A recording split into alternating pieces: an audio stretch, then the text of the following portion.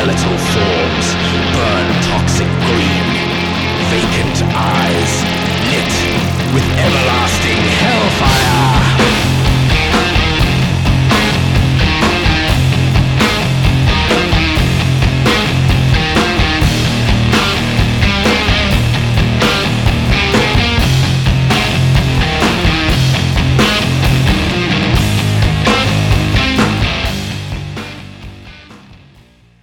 Holding the microphone makes me laugh. I'm here for a stand-up. Like, I just flew in last night. Boy, are my arms tired.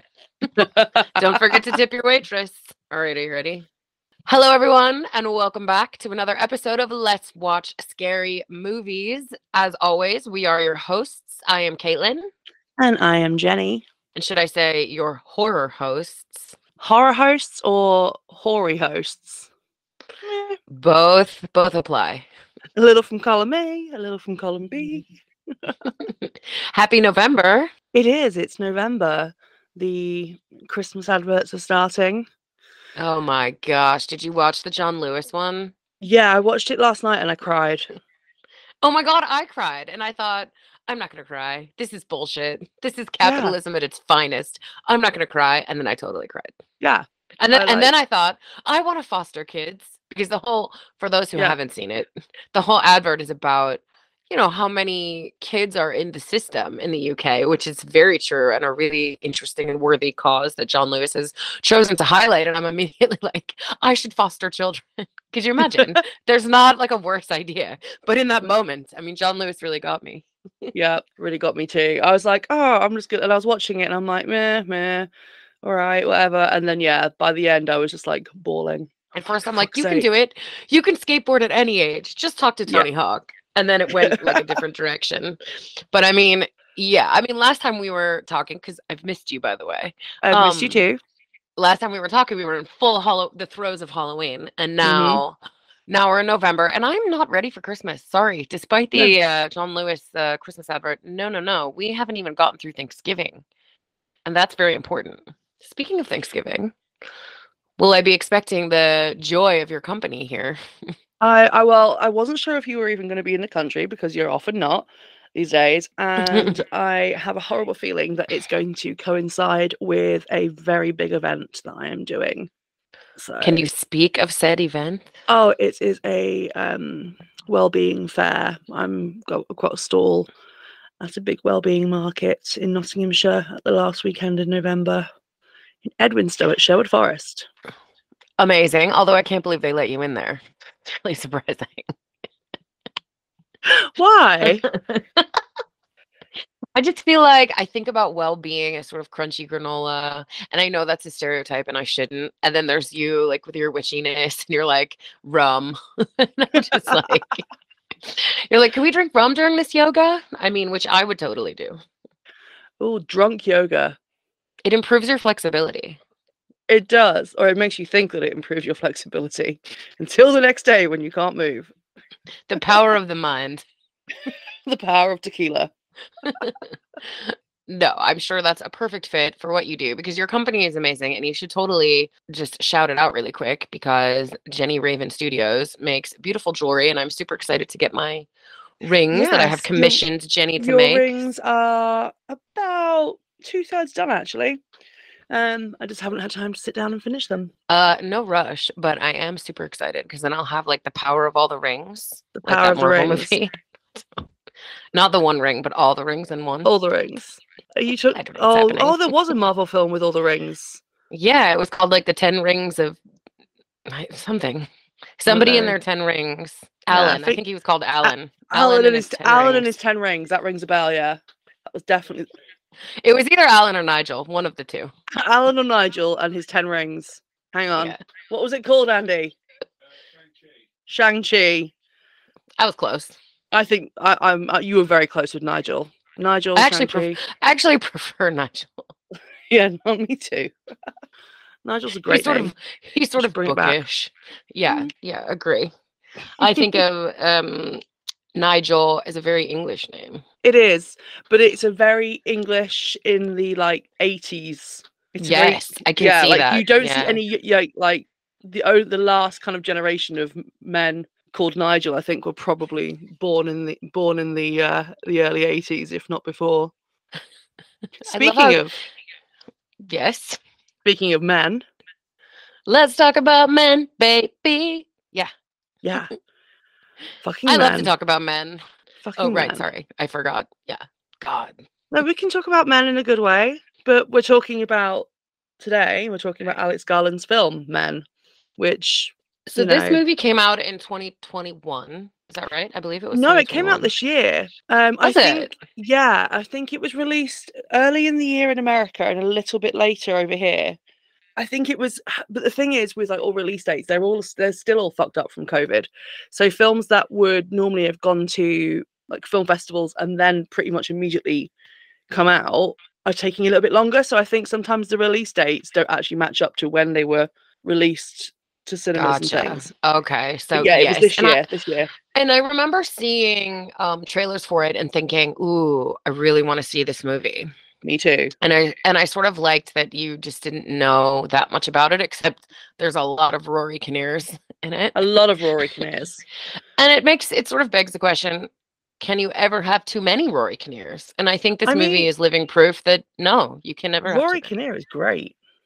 Rory Kinnear is great. I've seen him multiple times in the theater, because he is predominantly sort of, at least I thought until recently, a theater actor. And so I went to see him in a Franz Kafka adaptation. Can't remember which one. It wasn't Metamorphosis, it was something else. And he was just extraordinary in it. I mean, really, really captivating. So he is an excellent actor. Yes, Definitely. I've seen him he was in Penny Dreadful. Did you watch that? No. Yeah, he was really good in Penny Dreadful as like the creature, like Frankenstein's creature. I remember you recommending Penny Dreadful, but no, I've not seen that yet. And of course, he's in the more recent James Bond films. He works for MI5. I've forgotten who he plays. I always thought it was pronounced M15. The motorway. I always read the I as a 1. I was like, there's M16, M15, the M25. Yeah, no. Good to know. Yeah, I'm trying to think what else he's been in. He's been in quite a lot of like British TV. I mean, he's brilliant. And Jessie Buckley, who plays the female lead in this movie, she's brilliant as well. And she's an English actress she's been in a bunch of stuff. She has such a distinct look. I just love her look because it's not conventional. And there's something about her that feels almost familiar. Like you could have met her somewhere. And I really love that quality about her as an actress. Mm-hmm. But yeah, so full disclosure, Jenny and I watched this in when did we watch it? September, was it September? Maybe? Yeah. So look, it's been a long time ago, and I'm not gonna lie. Even when I watched this film, immediately afterwards, I was like, I have no idea what that was. Like, I couldn't really explain the plot to you then. So I'm not gonna lie. 6 weeks, 8 weeks later, it's no clearer. This episode, I'm not sure what I'm going to talk about in this episode. I can tell you what I, remember of the film and what I've got written down. And well, let's sort of do a non-spoiler review. So how many Rory Kinnears did you give Men? I gave, how many Rory Kinnears? I do have it written down. Hang on, let me just go to my notes. I drew little Rory Kinnears. I drew little Rory Kinnears. I drew and they all look little, different. Yeah, hang on, I'll show you mine. I drew little Rory Kinnears and an apple. And I actually gave it like 3.5. I gave it 3 Rory Kinnears and an apple. I love that all your Rory Kinnears look different. So do mine. Yeah. Like one has a hat, one's got like a bow tie. Yeah, and one of mine has got a hat, one of mine's like a little boy one, and one of mine is like a vicar. So I actually wrote in my notes, I don't know. And I could tell that I wrote it in a lot of frustration because it's like scribbled like really angrily. And then I wrote maybe 4 Rory Kinnears, ? And I think at the moment I'm going to stand by 4 because the thing that I liked about this film, and again, this is kind of spoiler free, shouldn't you watch it? And I would say absolutely watch it because I think absolutely watch it. The sound is brilliant. Some of the visuals are really striking. I mean, they have stuck with me. Like some of those final scenes, which we'll talk about in the breakdown, I mean, have not left my mind. No. And I may not know exactly what it's about, but I think in some ways it's kind of an allegory. And I think it's also a meditation in trauma in some ways Yeah. as a woman. And I think that that has become a very common theme in horror lately. I know we've talked previously about how Hereditary and Midsummer, and Yeah, obviously that's Midsommar. Ari Aster. It's a very Yeah, Ari but Aster Midsummer, thing, like but Men, is an A24 horror film from the A24 studio, as was Midsummer, as is X, which is the other one we were talking about doing today. yeah. I haven't seen yet. So they're all from the same producers. There seems to be a theme, especially when it comes to like the images and things. That there are always images in these films that stick with you. Agree. And I do wonder if that's a conscious choice to create a sort of collection of films that use this. I think that it can be a fine line when you are essentially capitalizing on trauma, particularly gender-based trauma, like things that women get that men tend to not. And I think this film did that really well. But yeah, it is definitely a running theme in horror movies in general in the last few years. Even something like if you think about like The Witch, right? Which that's Robert Which Eggers, and it's also an A24 film. Okay, well there you go. But I mean, I don't know that A24 is like plotting this intentionally, but I mean, it's a lot of horror based around trauma. And even what was the other one we did? Relic, about the older woman sort of losing her memory. I mean, that is also trauma. Now that can strike any gender, of course, but again, a film specifically talking about 3 generations of women, and you know, so I've actually just looked up like A24 on IMDb. There's a list of all A24 horror movies ranked, and some of these I didn't even realize, but it's almost like reinforcing what we were just saying. So The Lighthouse, Hereditary, Midsummer. I mean, there's other ones. Well, The Lighthouse is also Robert Eggers, and that is very male dominated. Yeah, but I mean, yeah, like Midsummer, The Killing of a Sacred Deer, The Witch, St. Maud, X. Oh yeah, yeah.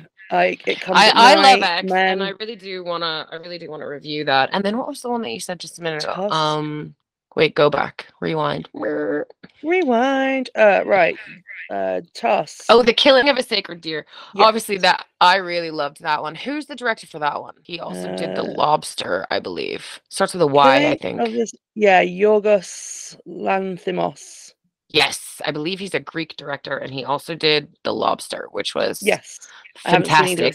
The way his mind works is just something else. But we've gotten completely off topic. But we have. The point is we're here yet again with another film about a woman's trauma being exploited and the horror that brings into her life. And so there is a part of me that's kind of like, okay, I live in a female body, and so day to day I have to deal with certain things. And so I do feel like this can become exhausting. It's part of the reason that I don't watch Handmaid's Tale. Yeah. Like, I live that. I don't need to watch it. Yeah. But I'm exactly the same. I've never watched it because I'm like, no, real life is depressing enough. Exactly.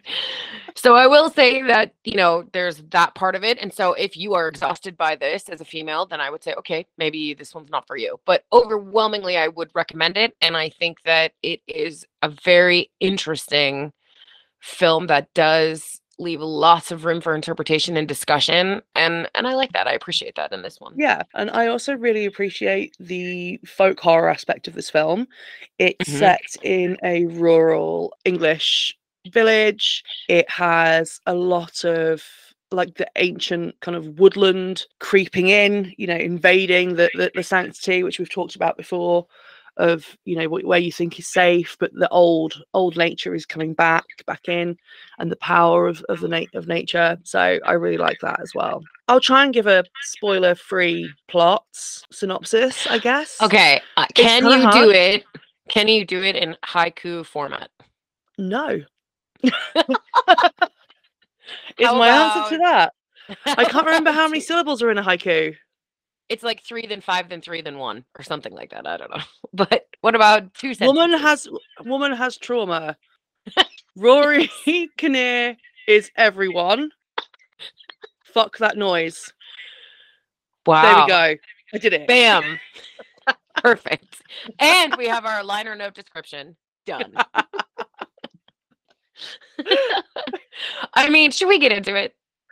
Right. But we do need to give some sort of a mini synopsis so that people understand what it is. I thought that was great.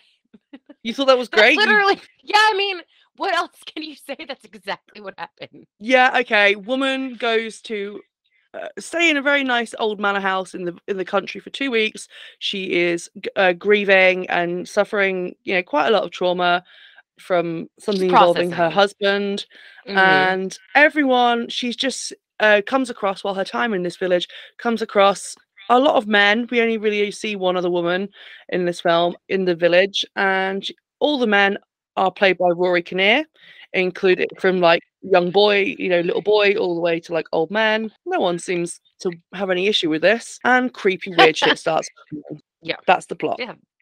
With no spoilers. Okay, I get it. My done. haiku did cover it. I'm sorry. Let's get into it. Let's do it. Now it's time for a breakdown. I'm still giggling at your haiku.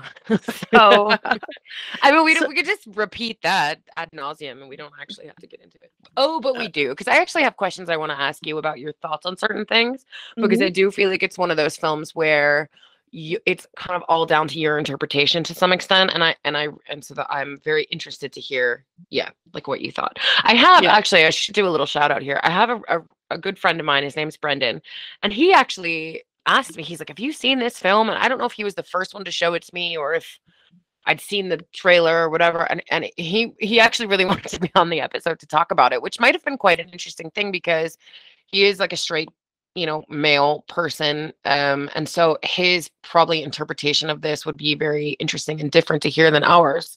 But alas, we are forging ahead with just us. But but it will be interesting to hear sort of from you, our listeners who have seen the movie, particularly those who are male, particularly cisgendered males. I think, it would be interesting to hear your thoughts. I don't think this movie paints all men are trash. It doesn't do that, but it gives you different iterations of men's entitlement, I think, to women's bodies, their time, their emotional labor. And so that is and it was presented in a very intriguing and sort of fascinating way. Yeah. But yes, to the beginning we go. So the movie opens with, is she named Jessie? Oh no, she's named Harper. She's called Harper. Her name's Harper Marlowe, and we kind of get this image of her. She's a woman in her flat, so her name is Harper, and she's looking out of her window, and she sees a man falling past her window in slow motion, and he's like looking at her like surprised and shocked, and she kind of is looking back at him, and it all happens in slow motion, like long lingering shots of his face and her face, and then we cut to her driving through the countryside. I can't remember what the music was, but I must have liked it because I've written an awesome soundtrack. The soundtrack it's worth mentioning straight out the gate that it's really well done. There's lots of synths and echoes and almost choir like like a lot of using the human voice. Yeah, exactly. Where they use the human voice in patterns and rounds. It's very interesting and almost in some ways imposing on some of the scenes, which really works. Yeah, absolutely. And she's driving through the countryside. She arrives at this country house and gets out the car, and it's very beautiful. There's like apple tree in the garden, and she walks up to the apple tree, and you have this great shot of her like stood with this big apple tree, and she's kind of like silhouetted against it. And she takes an apple from the tree and bites into it. And immediately, you're getting all of these connotations of woman falling by biting the apple. And it's the biblical sort of, the fall of Eve. And we meet Jeffrey, our first Rory Kinnear. Rory Kinnear number one. Rory Kinnear number one. Who is the owner of the house that she is. It's almost like an Airbnb scenario that she's renting from him, basically. She's renting the house. And he's showing her around the house, and she's kind of nosing around the kitchen. It's all very beautiful. And he insists, like really, really insists on bringing her things in. And so he comes off as sort of strange and a little old fashioned. By insisting on like bringing her luggage. And he also makes some sort of weird comment about her eating the apple. No, you must never do that. Oh, shouldn't have done that. Yeah, shouldn't have done that. And then he's like, oh, I'm just joking. And it's like, okay, that was like a weird power play. Yeah, the quote unquote joke about the forbidden fruit. Yeah. And he also makes some sort of strange offhand comments like, ladies do watch what you flush, which is just a very strange and again, like really like how old are you? Who even says that? So, and then he asks her about being a Mrs., which that was very awkward as well. Yeah, so because she's booked the house under her married name, I think, which is like Harper Marlowe. Mm. And he's like, oh, where's hubby or something? And she kind of awkwardly explains that he's not around anymore. And I think basically you find out at this point that her husband has passed away, but she says she finds it easier to pretend that he's alive and they're separated rather than him being dead. Yes, and I will say as well that this whole interaction with Jeff Yeah, made me feel very uneasy. very uneasy. Like I Yeah, would so not want to be in that house alone, knowing that he has access to it. And yeah, no. Yeah, you're immediately kind of on guard. And he does mention somewhere that he lives down the lane, and so he's not far. yeah, and he gives her like this big old key to lock the house up. But he's like, oh, but no one in the village locks their doors. Ugh, so Ugh. creepy. So Harper then calls her sister or her friend. I wasn't sure It's which her friend. one. It's her friend, like her best Her friend. friends. Okay. And then you kind of get this flashback and it sort of fills in a little bit of the backstory with the husband here. So you kind of see that he's the one that was falling, her husband, Yes. and that she's got a bloody nose. And you kind of get like, is she divorcing him? He's kind of fighting for them, and he threatens to kill himself. Yeah. So It's a very intense argument. it's a very intense argument. So yeah, she's basically telling her husband that she wants a divorce, and so she's got like a bloody nose, and he says he'll kill himself, so she has to live with the guilt, which is a fucking awful thing to say to someone, and is something So that, horrific. yeah, I have had that from an ex before. I have also had that from an Yeah, ex. weirdly, what not the something I'd ever say, but No, same. men And seem to feel like that's an okay thing to do. yeah. And she says to him, and you get the feeling like I'm guessing he was abusive on some level. I mean, she's got a bloody nose, but You see later on what happened there. yes. And so she says, I am going to divorce you. Yeah. And so then it's a very intense flashback. And then you come back to the present day, and she's upset, in the house. So she decides to go out for a walk, and off she goes. And I did feel like, and I wrote this in my notes, it feels like she's headed somewhere, like she knows the area or something like that. Like she walks with purpose. See, I've just got written down at this point, and I remember you see her like walking down this path through all these trees.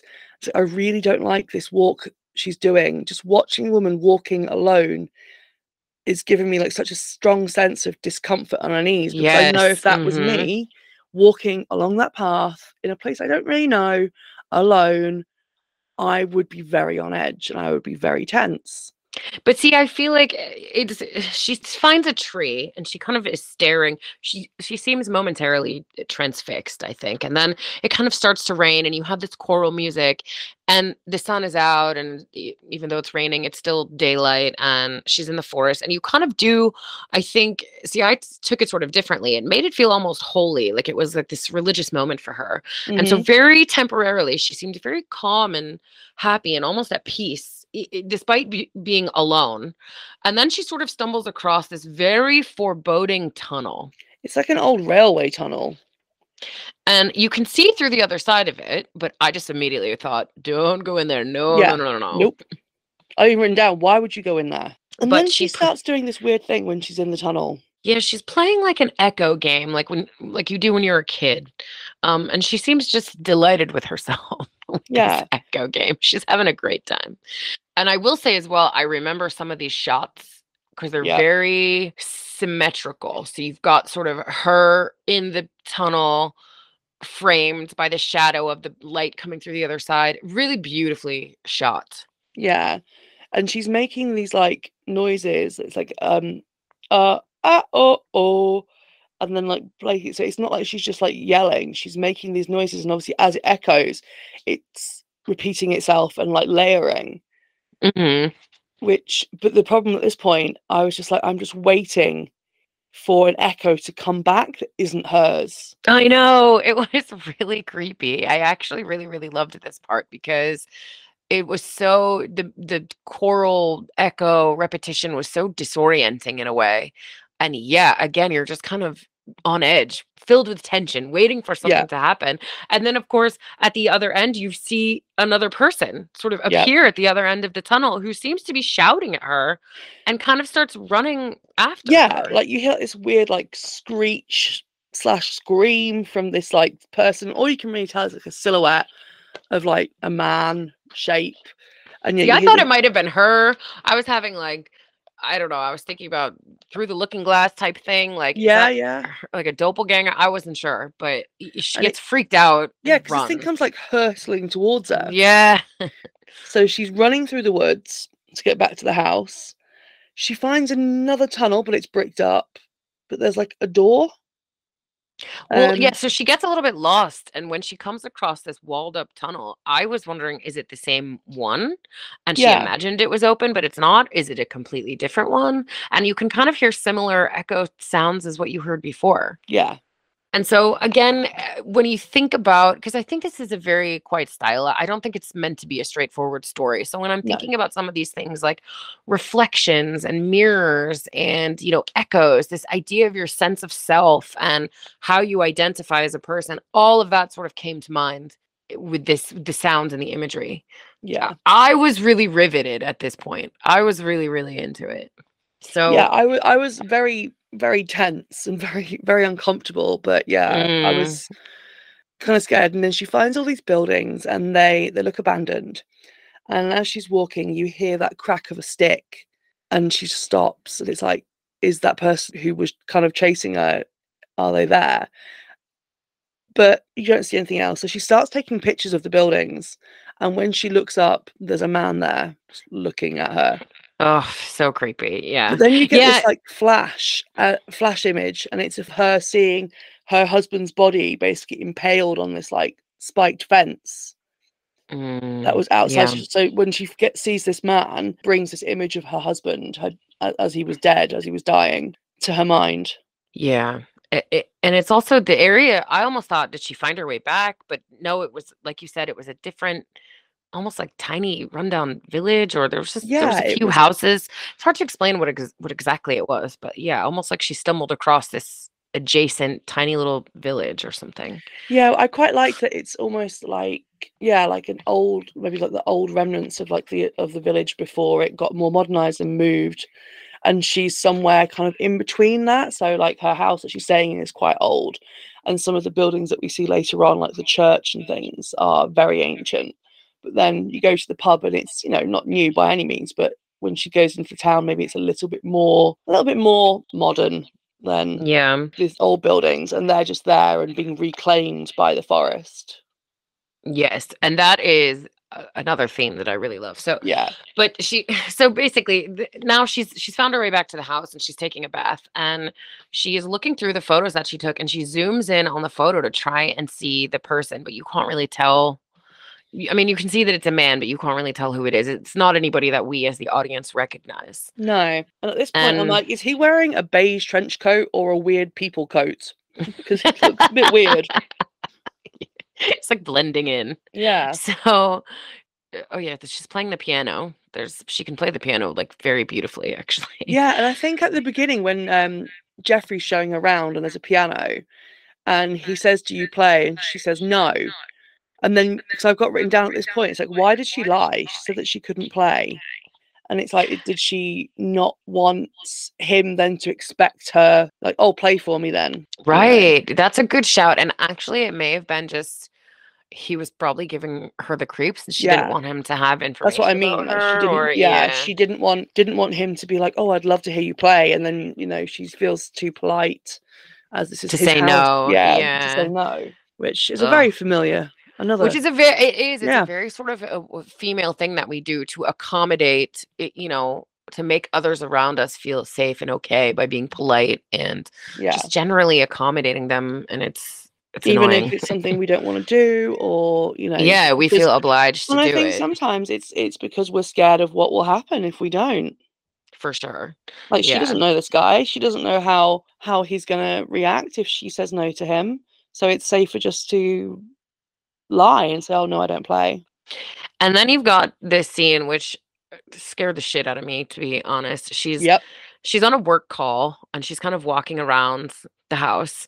And you see, as in the audience sees, but she does not, a naked man walking around outside Yep. and looking into windows. And so then she's kind of on the phone with her friend and she's giving a tour. She's on like a video call with her friend, giving a tour. And finally she sees naked Rory Kinnear and he's all like, I don't know, torn up with scratches on his face. He's got cuts on his face everywhere, and the door's open. The door's open. Oh my gosh. I immediately was like clutching my pearls, like, Yeah. shut the door, lock it. So she does.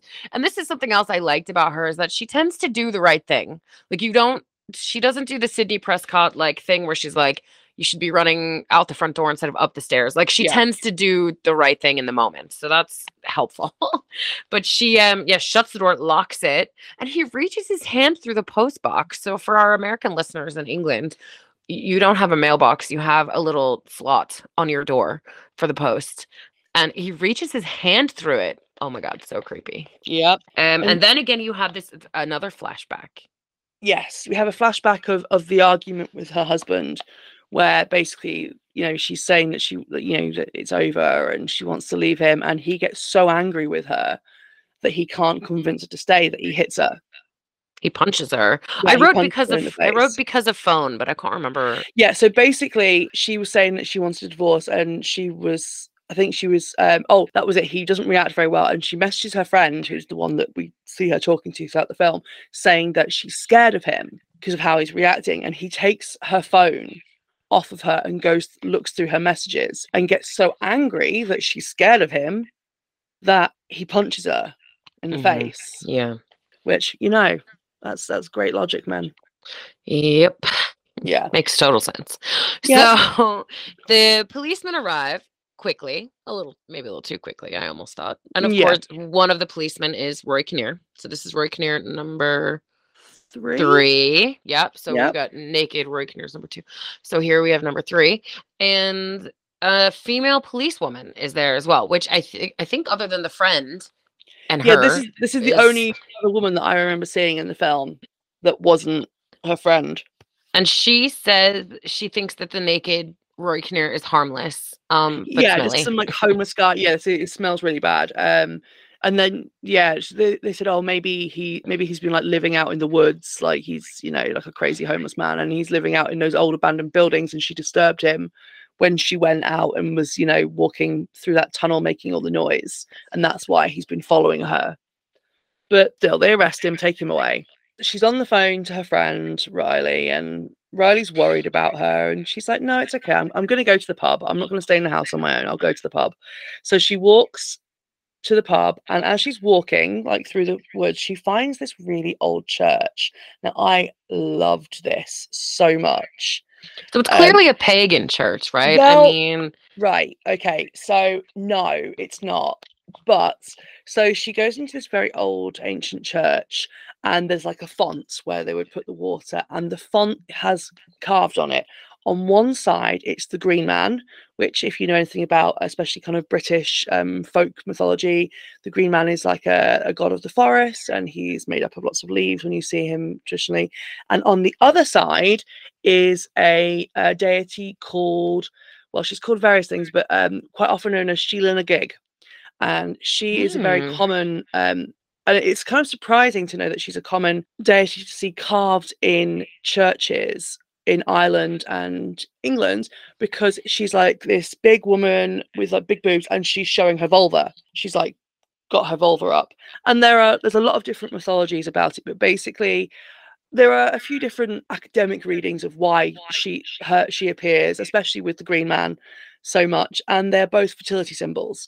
So what it was is they are pagan deities, but when Christianity was brought to Britain, what they did quite often was they would build churches on top of ancient pagan sites and temples, like holy sites and temples and things. And so what they would do is quite often is they would have to incorporate some of the the deities that were locally worshipped to get the people on board, because these people had been respecting and worshipping these different deities and gods and nature spirits for generations and generations, and they weren't just going to be like, oh yeah, let's fuck all this off. So the Romans, they built a lot of these churches on top of pagan temples, and they included things like the Green Man and Sheila na gig in their sites, and they were often used as like birthing. They were like fertility symbols, so they took it as like, oh yeah, it will the ground, it will help the farmers and things like that, because they're rural communities. They would have been farming communities, and that's what they had to do basically to get them on board with Christianity. Really interesting. And it's really interesting that they chose that specifically Well, for this film. At this point, I kind of had an inkling where we were going with this film, and we did go there. Which is, say. Well, you've got the man in the forest and things. It was definitely like Green Man, nature, spirit type entity we were dealing with that was going to come into it. Well, and I think there are lots of hints towards that for sure. Even like when we were describing the music, like this choral, almost religious sounding. And again, I have written here at this part where she finds this font that the sound is just excellent. Yeah. I mean, it's so good. It almost sounds like her echoing noises coming back, and which they do later in the film fully, but here it's kind of like the beginnings of it, but still sort of remixed as it were. But yeah, so and then you have this, and I actually have in my notes, Jenny, for holy water, says Jenny. Yes, that is what a font is for. Yes. The font is where they keep the holy water for, christenings and things like that, and anointing. But yeah, it isn't unusual in older rural churches to find these images carved on the fonts. Or Love sometimes you'll fascinating. find Sheila na gig and the Green Man, but especially Sheila na gig carved on over doorways as a protection, because there's a kind of history, if you look back through certain artworks and things, of paintings of like demons or evil spirits being scared of women's like vulvas, basically. So there's a very famous painting of a woman lifting her skirt up and like a devil being like shocked and horrified by this, woman's crazy vagina magic. Nothing could be worse. Yeah, exactly. Her crazy vagina magic. Yeah, her evil vagina magic. Oh. Well, so yes, thank you for that, Professor Jenny. Thank you so much. So that was I find that absolutely fascinating. And the thing is, I don't know that everybody would get these references when they're seeing a film like this. So even from me, like I got the pagan references for sure. And I got the Green Man references too, because that is a very common pagan tale, particularly in the UK, because I think it originated here. So, but yeah, so then you've got another flashback, and you see that after Harper's husband struck her, she says terrible things and pushes him out of the room. Yeah, she pushes him out of the flat basically and says he will never see her again. So yeah, all the flashbacks we get of Harper and her husband, they're all take place from the same scene basically. They're all from a very short period of time, but you don't get it in order. So like we start off with him, we see him falling from the window, and then we get her, already bloodied, saying that she wants a divorce, and then we go back to the scene where he hits her in the phone, and then we jump after that after she's told him she wants a divorce and he's hit her and she's kicking him out of the apartment, which I quite like, that it's not linear. No, agree. And even in the kind of switching back and forth, so she starts to scream, like to call out really in the present day, and then you have this kind of where she's screaming and crying, and they're switching back and forth between then and now. The editing here is fucking excellent. I mean, the editing is just top notch. So it's really, really beautifully done. And you notice that a priest sees her. Yeah, so there's a vicar around somewhere. But yeah, she's screaming in the church, and like you can just see her like anguish is palatable. She's so like just the trauma and things that like anguish is just filling her up and like leaking out of her. And she comes out anyway of the building, and she meets Rory Kinnear, number 4. I think it's number 4. Yeah, the priest. No, the schoolboy. Oh, the kid wearing a mask. Yeah. So you've seen the priest briefly before this. So I think this is number 6. Right. So I thought it was like a man child. Like, That's what it looked like, because it's a young boy, probably like a, I don't know, 11-year-old boy, say, and he's just sat outside the church, and he's got this like weird plastic mask on, and he's like talking to her, and he takes his mask off, and it's Rory Kinnear's face superimposed onto like a child's. It's very, very disconcerting. it's very And creepy. he's trying to get Harper to play hide and seek with him, and she doesn't want to, so he starts getting quite mean. And here we go again. A young male is like getting angry with her when she doesn't meet his expectations of what he wants her to do. And the vicar steps in, and is like, "She told you no. She doesn't want to play. Maybe later." So he goes away, and the vicar like introduces himself, and again the vicar is but again not Rory before Kinnear. that little kid calls her a stupid bitch, which Yeah. I was like, oof. Yeah, bit harsh. exactly. But yeah, I was writing pastor too, and then I crossed it out, and I'm like, vicar. It's a vicar. Yes. It's in England. It's a vicar.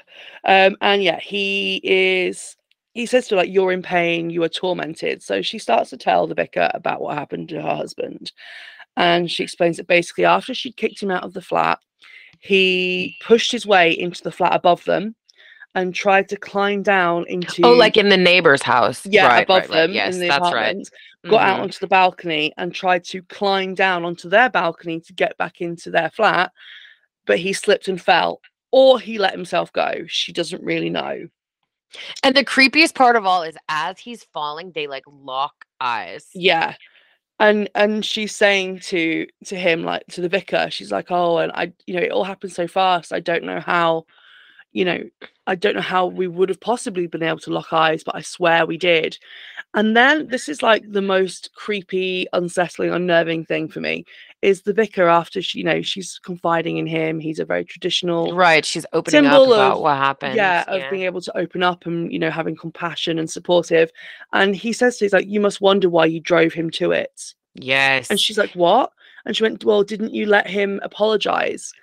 Men strike women. It's not nice, but it's not a capital offense."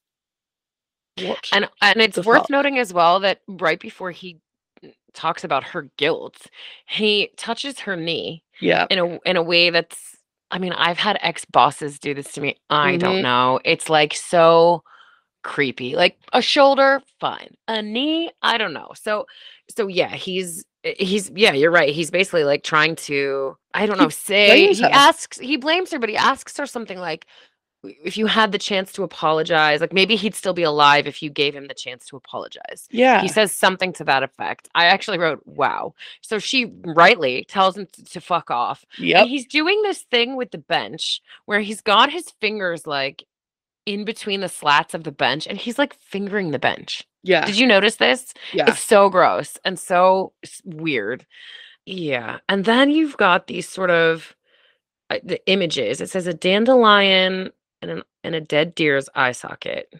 The body decomposing. There's like carvings of nature spirits, and you have like the dandelions growing out of like the decomposing deer corpse and things like this. And so you have some seemingly like disconnected imagery happening here, and so you see the body decomposing, and then you get this sound, this echoing sound of her name. Now it sounds like it's like her name in the font. So it's like you keep hearing the sound, and the camera keeps showing the the pagan font. Yeah. And then you have an image of naked Rory Kinnear sitting in sort of a small clearing. And he puts a leaf in his forehead. Yeah, so he's like he's got like a mirror or something in front of him, and he's cutting himself, or he cuts something, and he cuts like a leaf out of his head, or does he put it in his head? I think he puts it in his head. I don't know. So it's like he's becoming the Green Man at this point. So yes, and then pub time. So now we're in the pub, but this is a pub full of Rory Kinnears, which I can't think of anything more nightmarish. But Jeff, the landlord, is there from the opening scene, and the bartender, who's also Rory Kinnear. So I've lost count at this point, but I think we're at like 10 Rory Kinnears. Yeah, like at this point, everyone. I think I might be Rory Kinnear at this point. So the police are also there, because why not? It's probably the only pub in town. And she finds out that they've released the naked intruder, and the police are kind of trying to gaslight her a little bit, like kind of like, It's not that big of a deal. He's harmless. It's Yeah, like fine. we had no reason to hold him. Like he didn't do anything like to harm you. He's just, crazy naked man. And she's kind of put off by Totally this. normal. So yeah, she's like, okay. Oh, and we have this like weird bit where like Jeffrey's been a bit creepy with her at the bar. So because he calls her Mrs. Marlowe and he's just sorry, like Ms. And then it's almost like he's kind of hitting on her, but in Mhm. like a really uncomfortable way. And yeah, so after this and the incident with the police, she's just doesn't want to be there. So she's like walking alone at night and she Well, I did. That's exactly what I wrote. I'm like, you're gonna walk home alone at night Yeah. after all of this like spooky shit is going on. And sure enough, on the walk home, she does get spooked and runs the rest of the way home and locks the door behind her. Yep, she makes it all nice and cozy, lights the fire and candles.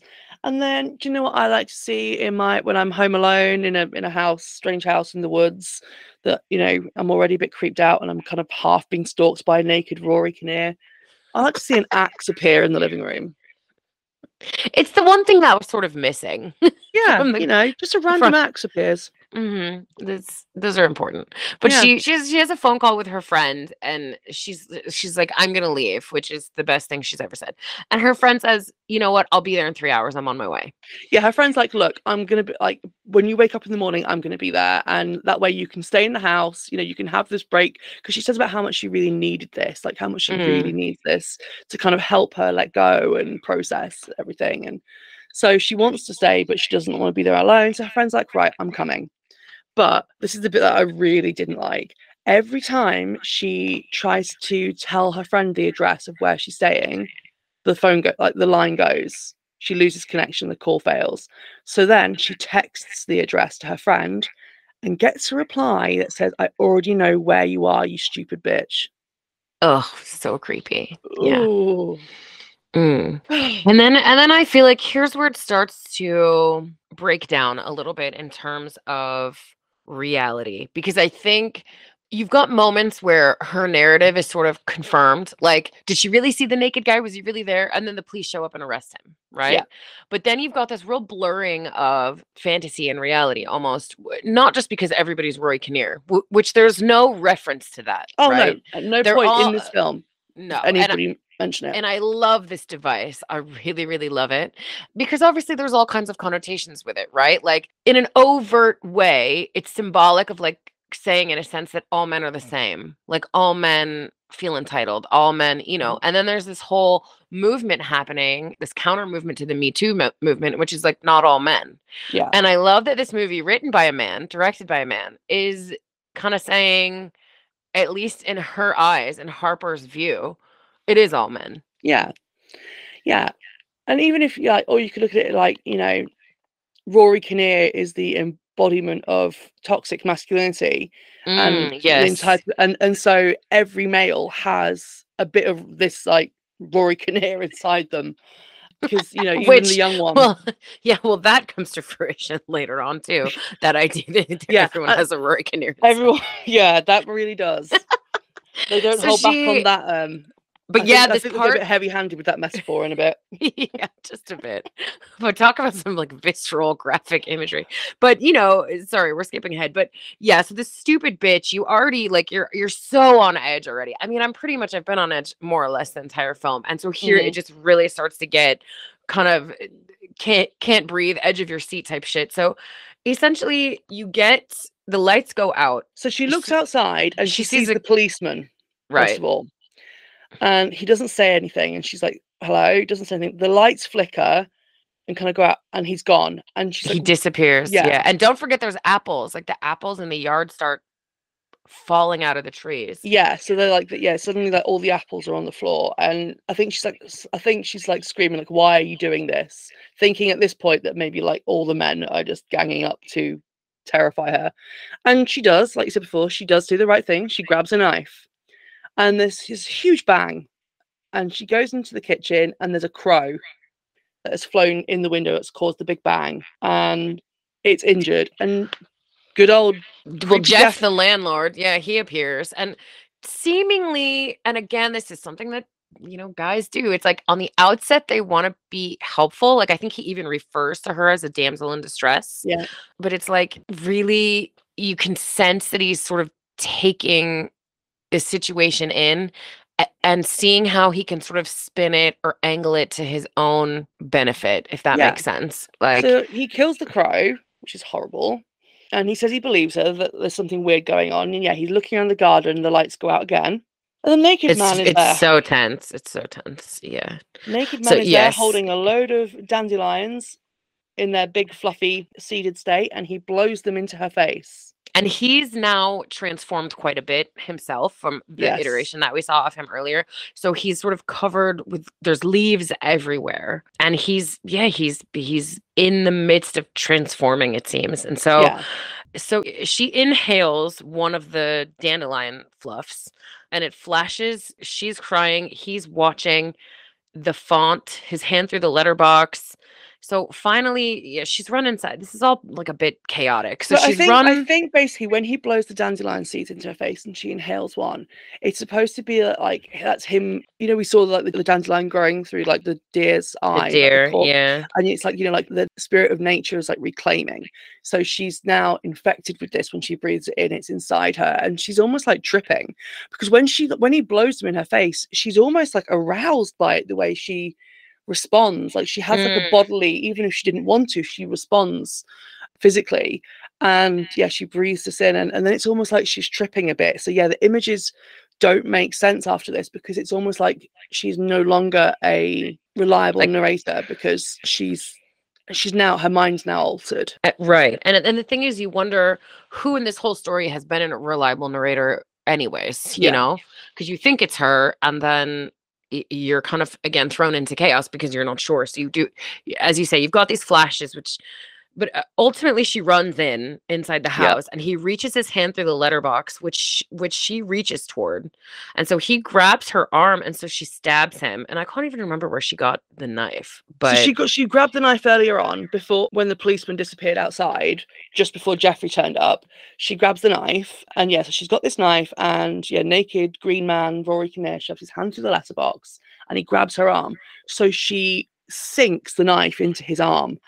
And this is when this film goes from kind of folk horror, creepy, to full-on body horror in my eyes. Yeah, agree. Because basically just pulls, because his arm is now stuck, like he's trapped in the door. Oh my God, this part, he pulls his arm through the knife so that the knife is stationary, and so he's pulling his arm through it. Oh God, like his mid forearm splits his arm, splits his hand in two. Oh my gosh, yeah, it's a lot. It's a lot. And then you see that it's the kid.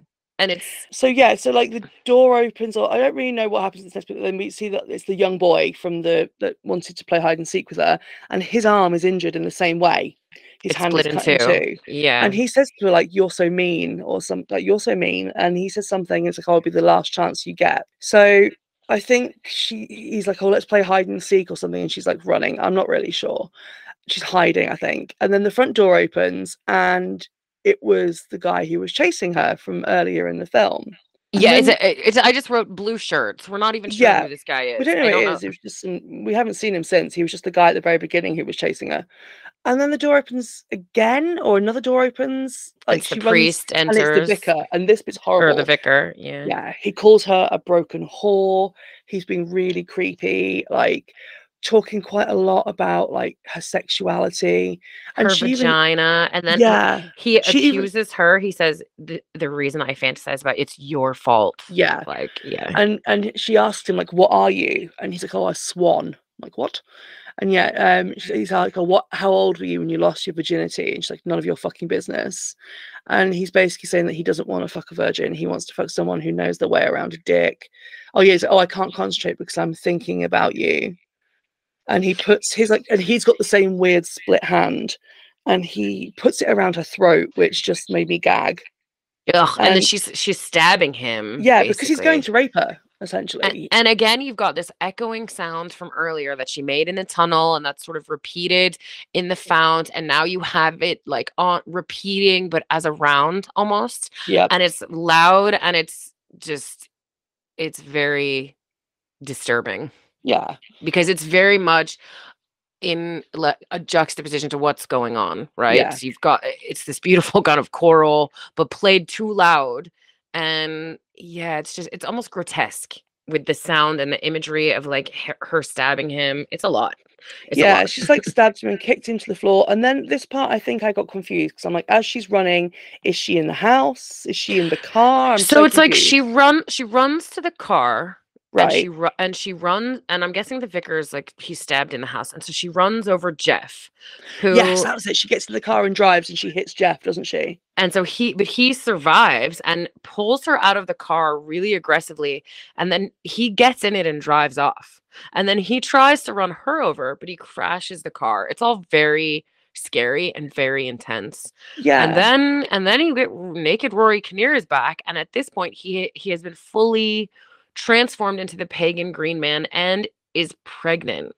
So Jeff like bows down to him. mhm. Yeah. Like, and we have this beautiful shot when she gets pulled out the car, when Harper's pulled out the car, she's like lying on the floor.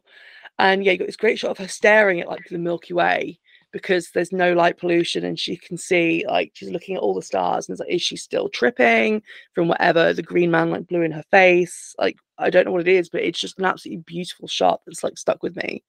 Yeah, and then yeah, like so like he naked Rory Kinnear comes out and he's full green man, and Jeff bows down to him, and then And he's pregnant. Yeah, and he's pregnant, and Harper watches as the green man gives birth quite graphically to another Rory Kinnear. And this is the little boy, like version of Rory Kinnear, who screams, collapses. He's pregnant, and then he births the priest. Yep. The priest is kind of crawling after her. Then he becomes pregnant, and at this point, the music, like the sound effects, it's so intense. And so he birthed. I wrote he birthed out of his back, Jeff. Did he birth out of his back? Don't remember that, but Yeah, I've just got. Is it Jeff now?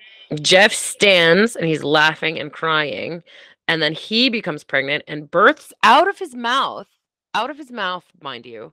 Yeah, her husband. feet first. Feet first. Yeah, I wrote Yeah, that down. but I love it. While this is happening, she just has enough at this point and kind of walks off. And while the bloody new, like the Rory Kinnears are crawling after, and he's like the whatever I think it's like the Jeff version before he births her husband. He's laughing, and she just picks up the axe. Which it's like, where did the axe come from? The axe was in the house. Like I can't remember how it got here, but it's here.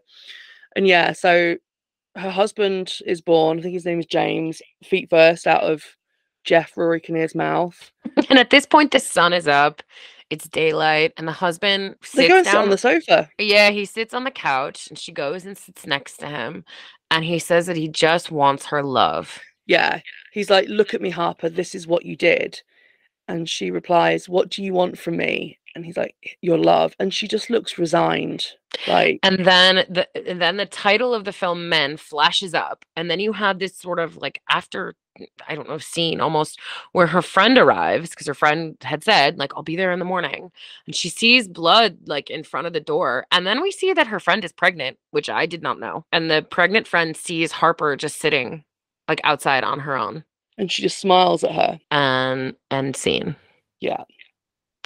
So So the one thing that I've got written down that I must have realized like at the very end is that all the wounds that the various Rory Kinnears get, so like the split hand, and one of them's like when one of them's coming after it's got like a broken ankle and like various wounds, they're all the same wounds that her husband had when he died.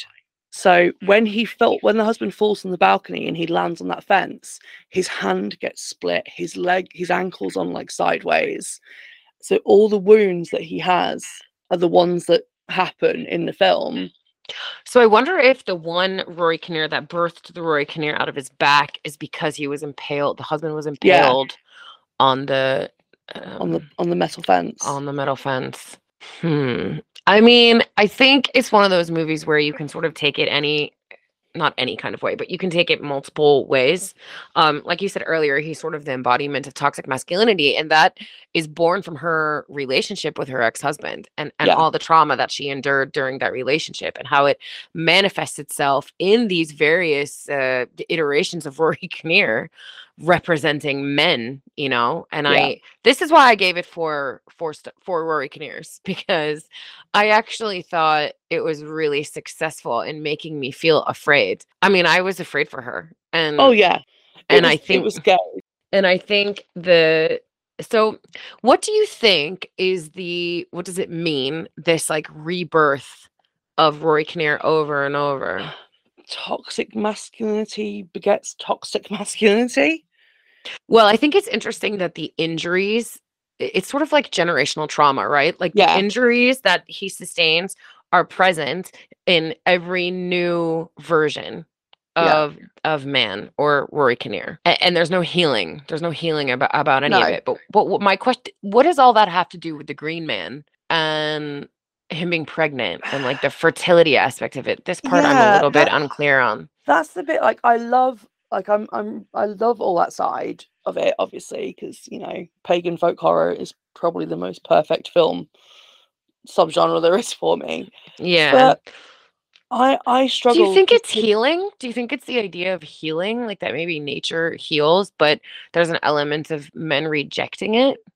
Like the Green Man, like the Green Man was the version that was trying to heal, and then the others rejected it and thus continued the trauma to be born or like over and over again. Maybe, you know, like the Green Man is from the time when, I don't know, from like all those years ago, and it's as every generation like has brought new trauma and added it to it and made it worse and worse and worse. Yeah, I'm still unclear.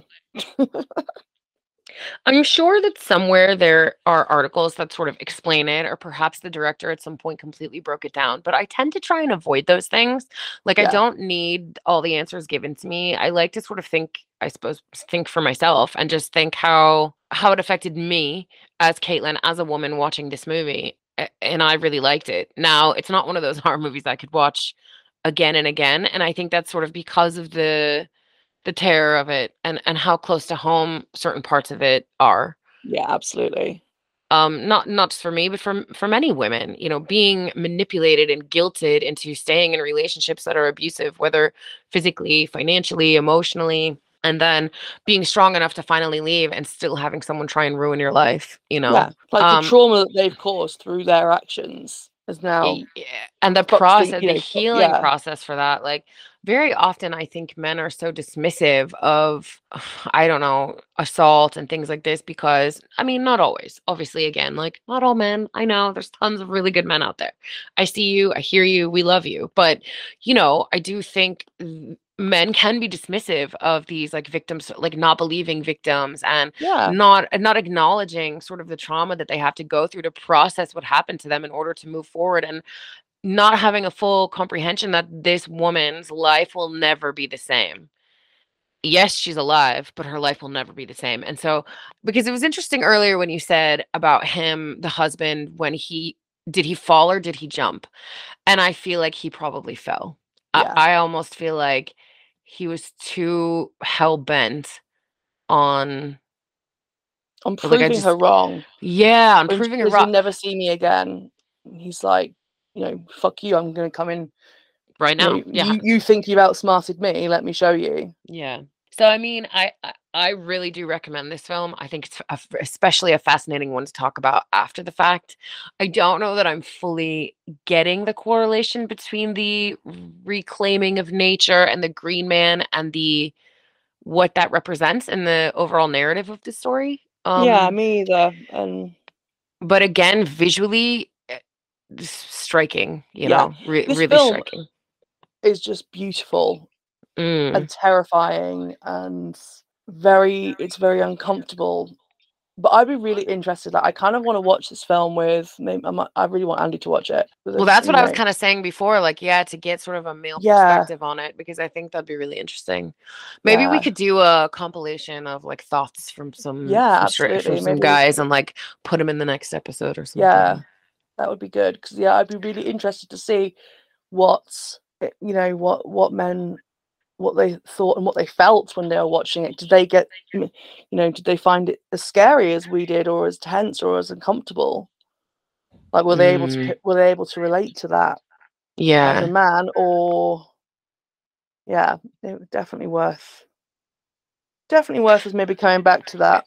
Yeah, well, I would love to hear some thoughts on that. And Yeah, I mean, definitely. I do think part of what makes this film as scary as it is playing on those fears that we have inherently as women, the vulnerabilities that we live with day to day. And I think it does it in a way that's not condescending or reductive. Yeah, So I do appreciate that. me too. So does your score stay the same? Yes, just because I'm still very confused. Yeah. It's by no means a perfect film. No, definitely not. It's a very strong film, and I mean, if I was going to be really pedantic, I would probably bump it up a little bit, but not quite to a 4. Yeah, I hear you. And I do think there is something to be said as well. It's going to affect every woman kind of differently. Yeah, And so I think you can't really understate that part of it as well. But I will say, I mean, it was like you said, it was beautifully shot. The sound is incredible. The acting is extraordinary. I mean, we already know Rory Kinnear and Jessie Buckley are excellent performers, but Rory Kinnear really kicked it up a notch here. I oh mean, yeah, even the physicality of all the different characters, they had, like, Jeff had these little kind of twitches. You could sense that he was not particularly, used to being around women or comfortable with them. The vicar just oozed slime, everything about his body language when he was, I'm guessing you said it was superimposed, like his head superimposed on the body of the kid. But even the way that the kid, I thought it was just they'd used CGI to make well, it yeah, smaller.